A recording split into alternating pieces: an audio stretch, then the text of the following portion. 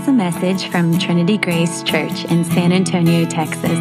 For more information, please visit trinitygracesa.org. Hey, it's good to be here with y'all. Sorry, I don't know if people say y'all here or not. In Mississippi, everything's y'all. So this is the first time I think that I've been outside of an airport in Texas. So it's good to be here. And yes, we've been eating a lot of tacos. And they're amazing here, quite amazing. So, thanks for letting me be here and open God's Word with you. I realize y'all don't know me, and so that's a privilege to be able to do that. And two things I want to say. First, there's a lot of extra stuff in the service today, and there's a lot in this passage we're going to look at. And so because of those two things, I'm going to try to err on the side of brevity this morning, which means there may be some wonderful things in the passage this morning that we're just not going to talk about. So I would beg your forgiveness on that. That's any passage you open in Scripture, of course.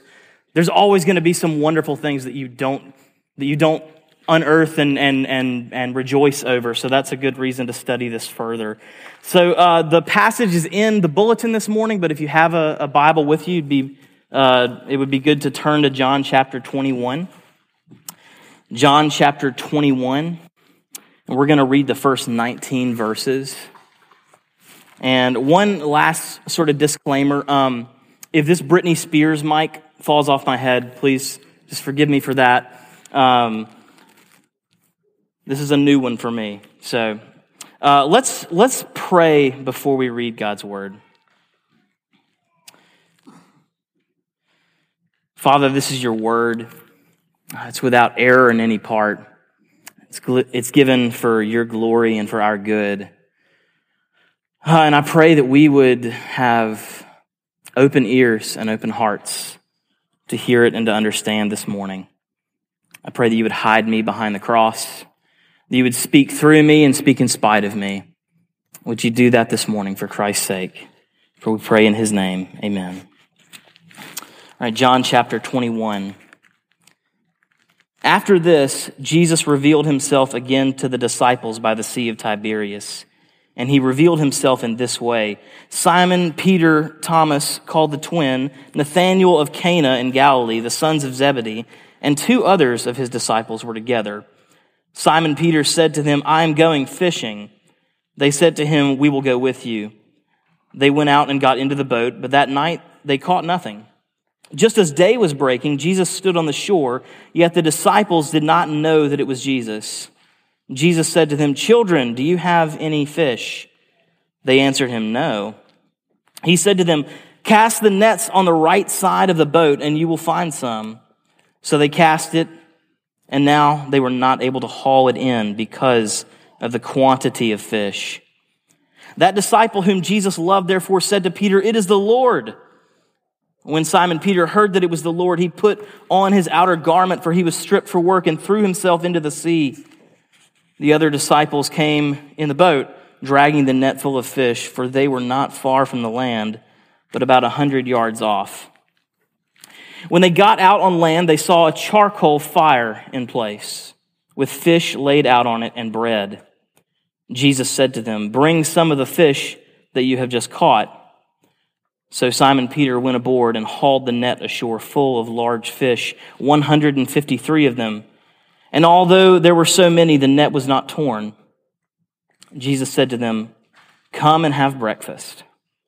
Now none of the disciples dared ask him, "Who are you?" They knew it was the Lord. Jesus came and took the bread and gave it to them, and so with the fish. This was now the third time that Jesus was revealed to the disciples after he was raised from the dead. When they had finished breakfast, Jesus said to Simon Peter, "Simon, son of John, do you love me more than these?" He said to him, "Yes, Lord, you know that I love you." He said to him, "Feed my lambs." He said to him a second time, "Simon, son of John, do you love me?" He said to him, "Yes, Lord, you know that I love you." He said to him, "Tend my sheep." He said to him the third time, "Simon, son of John, do you love me?" Peter was grieved. because he said to him the third time, "Do you love me?" And he said to him, "Lord, you know everything. You know that I love you." And Jesus said to him, "Feed my sheep. Truly, truly, I say to you, when you were young, you used to dress yourself and walk wherever you wanted.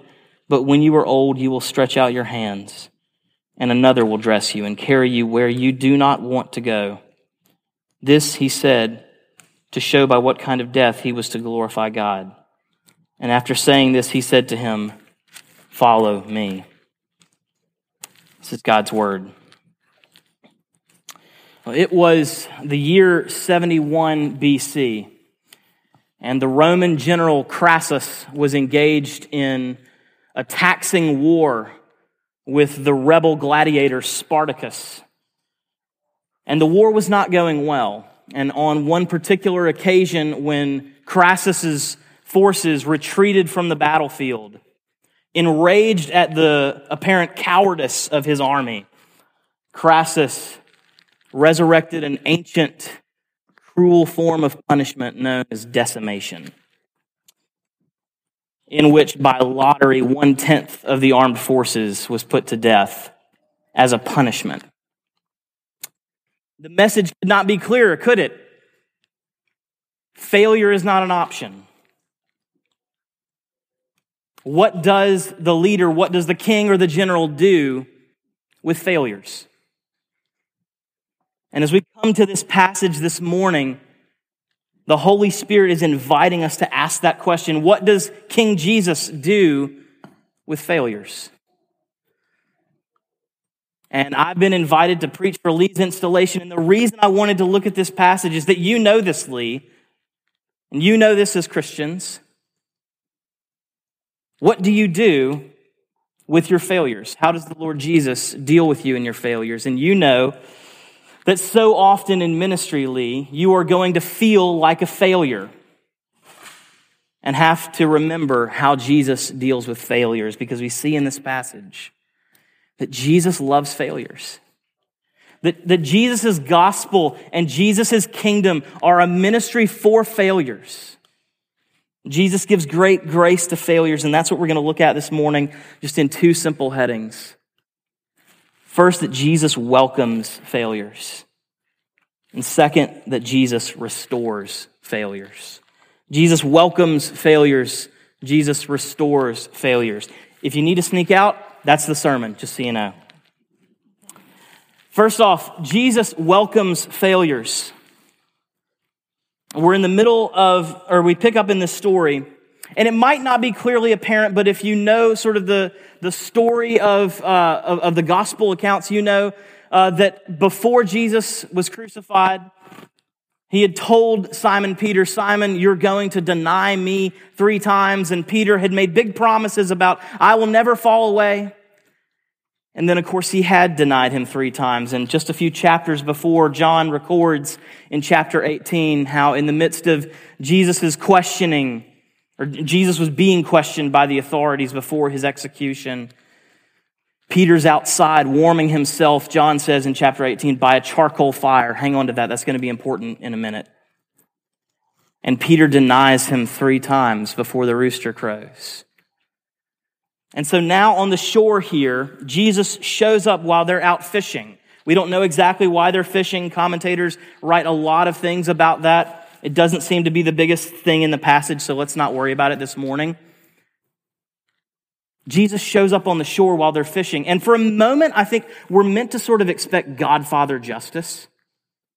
Like we're supposed to sort of expect the newly enthroned, resurrected king now settling scores with those who failed. And we expect him almost to say, "Peter, I know it was you. You broke my heart." But he calls out and he says, "Children, have you caught any fish?" And they haven't caught any. And he tells them to cast their nets on the other side, and they catch this huge haul of fish, which you might catch ripples or echoes in that of Luke chapter 5 when Jesus first called Peter. It's as if we're going back to the story of how they first met and how Jesus first called him. And Peter swims to the shore when he realizes who it is. When John calls out and says it's the Lord, he swims to shore. And Jesus already has fish laid out. Jesus is already cooking fish before this great catch of fish that they get in the boat. In verse 12, Jesus says, "Come have breakfast." Come and have breakfast. That's what Jesus has to say to these people who failed him. Don't miss that. Look, because we're like Peter this morning, aren't we? We're all some degree of failure this morning, whether you call yourself a Christian or not this morning. You know what it is to look at yourself in the mirror and only be able to think of the highlight reel of ways that you've let yourself down, let others down. You know what it is to have come up with lists and made promises like Peter, I will never XYZ, I will never whatever the other thing is. Even if everybody else fails you, I will never fail you, Jesus. And you know what it is to see those promises come to nothing as temptation and the flesh and the world and the devil lead you into failure. And you need to hear this, what Jesus says to failures. Come, have breakfast. It's not Godfather justice. It's not Roman decimation. And these are the disciples who scattered and failed him and denied him and ran away and were afraid, who he had ministered among, who he had given everything for. And they failed him. And what does he say? Come, have breakfast. That's Jesus welcoming these failures. It's this immeasurable kindness. The late, great Anthony Bourdain once said, the kindest thing you can do for another human being is cook them breakfast. And just like when Jesus washed their feet, he's cooking them breakfast. He's serving them. Friends, Jesus wants to have breakfast with you. Jesus wants to have breakfast with the real you. Not the you that you project onto social media. Not the you that you present at school or in the office. The you that can't get it right. The you that can't stop sinning. Jesus knows you and loves you and wants to have breakfast with you this morning. That's what this table's about. And it's significant, isn't it, that it's breakfast. It's not dinner. It's not a gala. It's not, Peter, put on your coat and your tails and let's go have a fancy ball. It's, Peter, come sit down because it's this way in our world and it was the same way in that world. You eat breakfast with family. The people you eat breakfast with are the people who know you, who love you. I love to cook breakfast for my kids. I've got a 5-year-old girl and a 2-year-old boy. And I love it when they come out in the morning with bedhead and in their frozen pajamas. We cook eggs and bacon and sausage. And you know that combination, this is the combined smell of coffee, syrup, and bacon. You imagine that with rays of sun coming through the window. That is just a moment that for all of your senses encapsulates the word, I love you. Right? Yes. Amen. I see that hand. Breakfast means I love you. And I don't want to wax too eloquent about this, but it's significant that Jesus is feeding them the intimate daily morning morsel. It's not a big to-do. It's family breakfast. Come have breakfast. Jesus welcomes failures because he loves failures. That's what come have breakfast means. Now, secondly, Jesus restores failures. You see in verse 15, as Jesus begins to question Peter, he begins to say, Simon, son of John, do you love me more than these? And it's significant, isn't it, that the question is not, Simon, son of John, do you have all of your theological and apologetic and exegetical ducks in a row? We're having a presbytery meeting, so we can use those words, right? We can do that this morning. It's not, do you have your cultural savvy ready to go? It's, as you go to UTSA, it's not, do you have your group development strategy ready? And is your fundraising ready? It's, Peter, do you love me? Do you love me? Am I the center of your heart? It's not, are you doing enough devotions? It's not, are you going on the mission trips? It's not, are you doing whatever prayer walks and things, whatever those standards are of what, quote, good Christians do. It's, do you love me? And how's that demonstrated? Feed my sheep. Feed my lambs. Tend my sheep. We could dig deeper into that, but we don't have time. But that's the measure for Peter, isn't it? Feed the sheep. Not all the other things that Peter might want to do. Not all the other things that the world might be telling him he's supposed to do. Feed my sheep. Tend my lambs. But Jesus asks it 3 times, and it says Peter was grieved. It hurt his heart when Jesus asked the 3rd time, do you love me? Why? Is it just that he's pressing the issue? Is it just that he won't let it go? And Peter's like, Jesus, I just want you to believe me. I'm saying, you're asking the same question. Yes, I love you. Can we move on? I think it's a little bit more than that. I think, actually, friends, what Jesus is doing is he's taking Peter back to his denials. You see, we often think, like, I will grow as a Christian as I move past my failures. As I get away, as I put more distance, more of a wake between me and my sin struggles, more distance between me and my failures. But Jesus wants to take Peter exactly back to them. Three little reasons that I think this is the case. One is just the mirroring of 3s. 3 denials. 3 times, I don't know the man. In John chapter 18. 3 times Peter saying, do you love me? And John loves to do little mirroring things like that. The second is the time of day. It's the same time of day. Jesus said, before the rooster crows, you'll deny me 3 times. So the breaking of dawn. Just as the rooster was crowing. There might have been roosters crowing in the distance here. It's the same time of day. So at this dawn, Jesus is reminding Peter of the dawn where he failed him. Of the dawn where his obedience gave and where he wasn't enough. And third thing, it'd be easy to roll right past this. It says that Jesus had made a charcoal fire. There's one other instance in the New Testament of the word charcoal fire. And it's John chapter 18. When Peter is standing outside of Jesus' interrogation, warming himself by a charcoal fire. And you all know this. Charcoal has a unique smell. Right? We just got football season back. And I know that you know that charcoal fire smells different. Meat that has been cooked over charcoal smells different.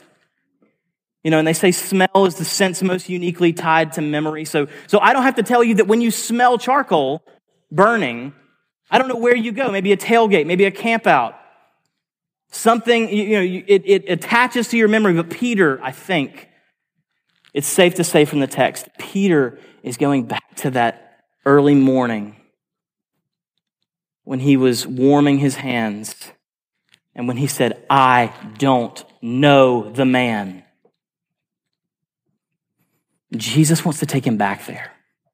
It's as if Jesus is saying, Peter, if I'm not your shepherd here, if you're not my lamb at this place, then you haven't understood the good news yet. You haven't understood the kingdom. You don't know what it is to be my lamb or to be an under shepherd under me until you know what it is for me to shepherd you at the moment of your failure. So he's taking Peter back there. And that's what he does with us so often, isn't it? So often, it's Jesus wants to take me back to the places where I've failed him. To ask the question, do you love me? Was I the Lord of your heart in that moment? And if not, what was? Jesus sets a path for growth for us of him shepherding us in the moments of our failure.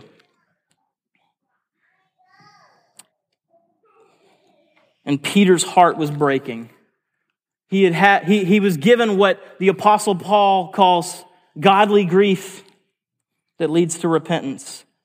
It's the sentiment of the hymn, "O come and mourn with me a while." It says, O break, hard heart of mine, thy weak self-love and guilty pride, his Pilate and his Judas were. Jesus our Lord is crucified.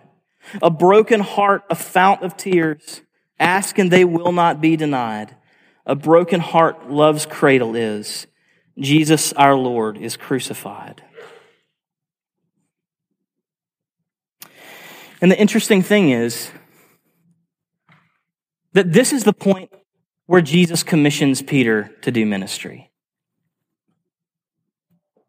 Like, it's not Peter with his resume that's like a CVS receipt that could go for a mile long about, Jesus, I'm certified in this kind of counseling and I've done this kind of theological study. Great, can't use you. Jesus, I've failed you. Now you're ready. This is the point when Jesus commissions him for ministry. It's like a baseball glove. It's not useful until he's broken. You ever bought a new baseball glove? It's no use. What do you have to do? You have to beat it. You have to wear it in. I Googled what some major league players do with new gloves. Sometimes you have to run it over with a truck. Sometimes you have to drop it off of a building. Sometimes you have to throw it in the oven.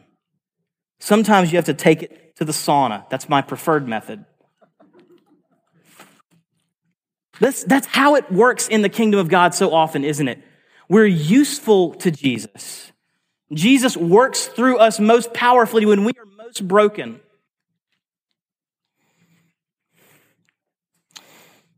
Now he's ready to minister like Jesus. He's ready to be a Christ-like shepherd. He's ready now to write as he will write in 1 Peter chapter 5, shepherd the flock of God, because he knows what it is to be a lamb, to be a sheep.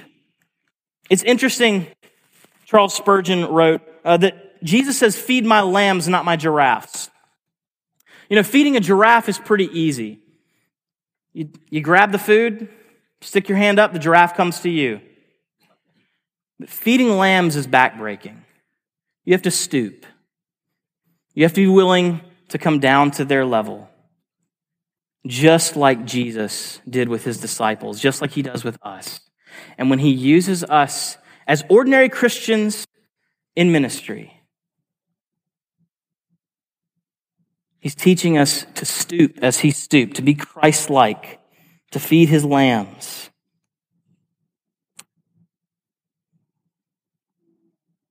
I'll close with this morning. Have you ever heard of something called a bummer lamb? A bummer lamb is something that happens in shepherding occasionally, where a mother sheep, will reject one of her lambs for a variety of reasons and refuse to let it nurse and kick it away. And unless something is done, the lamb will die. And so what happens with bummer lambs is that the shepherd scoops the lamb up and does just what the mother ewe would do, holds it where it can hear his heartbeat, takes it into his house, covers it in blankets, warms it by the fire, nurses it with a bottle, and raises it until it's healthy enough to go back out into the flock. And then he releases it, and then it's just one of the flock. But then every time the shepherd calls the sheep, the first ones that come running are the bummers. The bummer lambs that know his heartbeat, that know his voice, that know his love for them. Lee, as you do ministry at UTSA, you're going to feel like a failure a lot of the time, and you're going to have to cling to the heartbeat of the Good Shepherd. Trinity Grace, as you walk with Jesus, as you consider the claims of Christianity, I hope you know the heartbeat of Jesus in this passage. Jesus loves failures. He welcomes failures. He restores failures. That's the good news this morning. Let's pray. Jesus, we do pray indeed that you would meet us in our failures, that you would meet us at the point where our sin has broken us, where we have been broken in our strength. I pray that we would know your heart, that we would know what it is to be gently nursed back to health by you.